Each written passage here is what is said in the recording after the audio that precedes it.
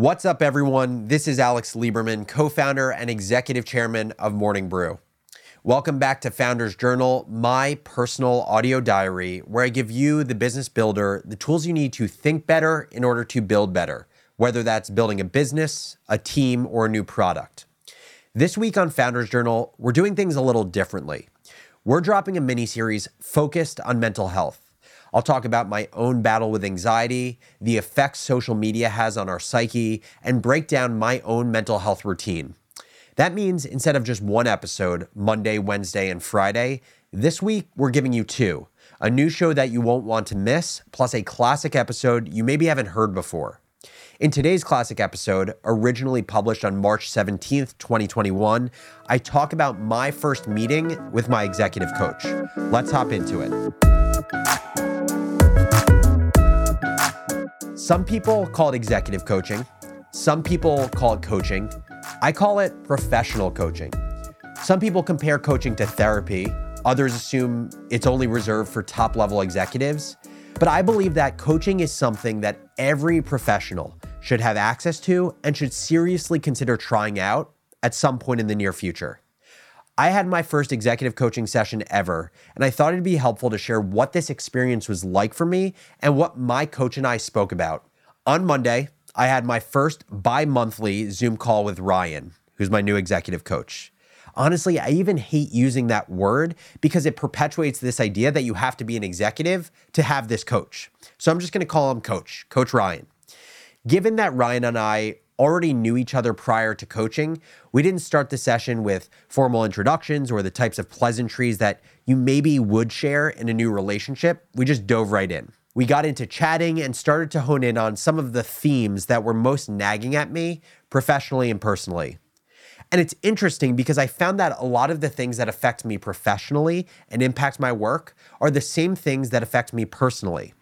The discussion was similar to one I would have with my therapist, which, as a lot of Founders Journal listeners know, I also see on a bi-weekly or monthly basis.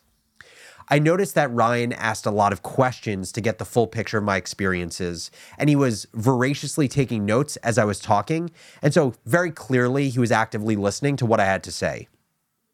I'm not sure if you've taken the time to identify what active listening looks like, but for me, I can tell when someone is actively listening because they're reacting to your body language and they aren't trying to immediately chime in after you've finished speaking.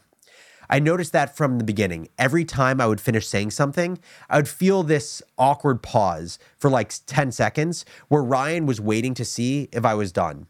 And I realized this pause was just because he knew his default wasn't just to start speaking. He was also processing the information that I had just talked about. It's almost like the feeling I get when I watch an Elon Musk interview, especially like on Joe Rogan or when he's done the interview with Lex Fridman. And you'll see after someone asks a question, Elon will take like a painfully awkward amount of time to process what he was just asked, like 20 to 30 seconds. With utter silence. That's what it felt like at times with Ryan, but not in a bad way. Like he was just really trying to be thoughtful about what he said to me. So I'm going to take you through the different things we spoke about in our first session.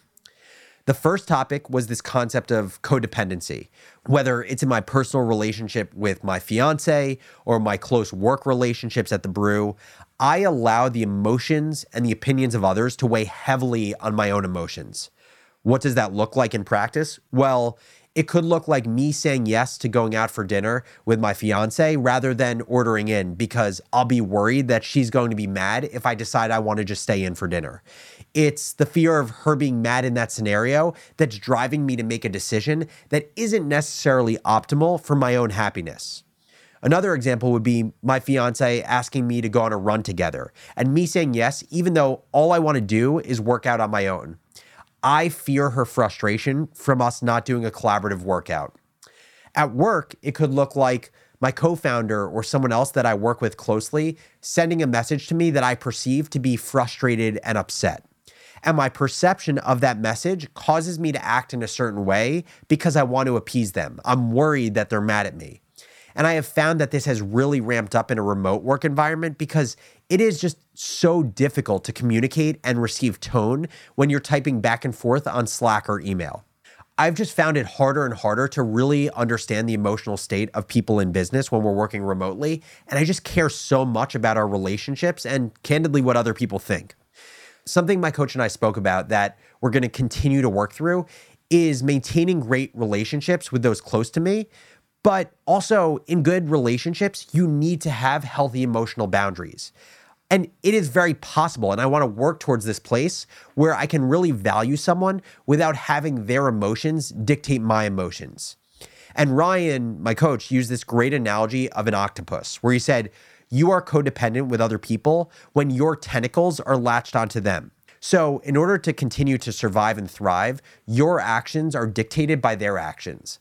I need to figure out ways to detach my tentacles while maintaining strong relationships with clear boundaries, both personally and professionally.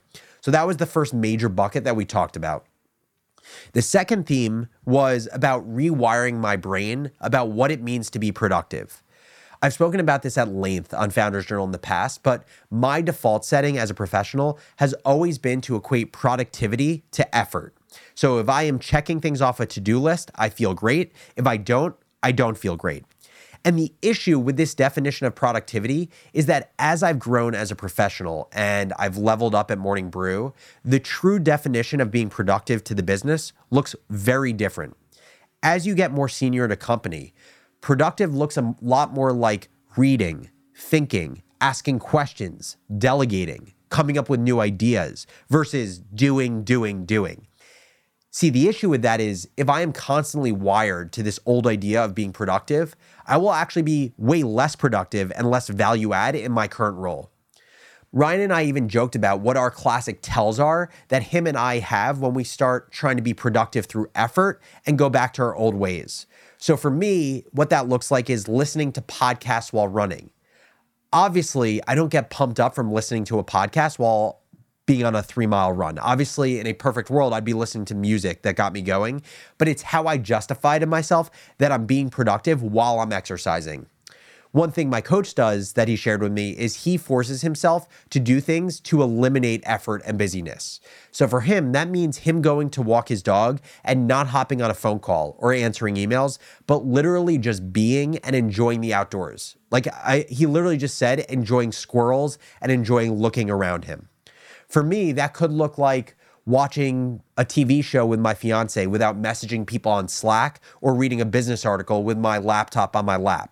It's the small exposures that will make it easier to reframe what productivity means and how it doesn't just mean effort.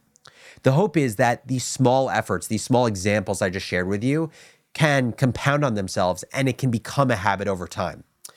Now, the third theme that we spoke about was how to be both open-minded and have strong opinions about certain things. You know, something that I've always prided myself on is my ability to be open-minded and see multiple perspectives around a given topic or issue.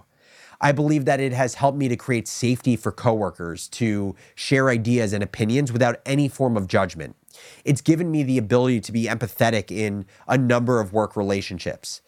But on the other side of that coin, and something I have honestly been really self-conscious about, is how do I feel really strong conviction about something or feel really opinionated about something if I'm always so open-minded and laissez-faire? While I think it's important to be open-minded, I also think it's important to be able to form strong views of the world, where the world is going, and where I want to play in that. That's how you end up making bets as a founder. Having strong views helps me, or really any builder, decide where to prioritize their time based on where the puck is going. And also, I just think in general, as a society, people are programmed to gravitate towards other people who have strong views of the world and make calls on where the world is going. The analogy I use is people want to be like and follow the Babe Ruths of business who point to the outfield. People love this concept of being the visionary, the picker who sees something before everyone else sees it. You know, when we talk about like the Great Recession and the smartest minds from the Great Recession, it's the people who called the housing crisis when no one else was. And the fourth and final theme that Ryan and I spoke about was how to most effectively spend my time. You know, some people say you should spend time on the things that make you happy and give you positive energy. Other people would say spend your time on the things that you're best at. In a perfect world, obviously we do both. We would spend all of our time on the things that we love most and we're really great at. But I think that a pretty great scenario is spending time on the things you're really, really good at, because those things can turn into things you really like. Generally, when you're good at things, you enjoy doing them because you get the social validation of being good at it. Leaning into your superpowers gives you the opportunity to ultimately spend time on the things you liked doing. All in all, during this 80-minute first session that Ryan and I had, we got into some of the biggest questions, concerns, and insecurities that I have around my career, which obviously bleeds into my personal life as well. It wasn't all answers, but to me, it set a great foundation for exploring some of the things that will ultimately, when I do find the answers, make me most fulfilled and most successful in my career and life in general. I've said it in the past, and I'm going to keep saying it. Coaching can benefit literally every professional. That can come in the form of a literal coach or just a person that you trust and who's a great listener. It can be a peer of yours. With that, if you have any questions at all about coaching or about what I talk about with my executive coach, Ryan, just shoot me an email at alex@morningbrew.com. I'd love to chat about the topic with you. And while you're at it, please subscribe to Founders Journal on the podcast player of your choice. It is the number one way that we grow this show. It's the number one way to get into the top 10 on the podcast charts. And it's how new people find out about Founders Journal every single day. As always, thank you so much for listening to Founders Journal, and I'll catch you next episode.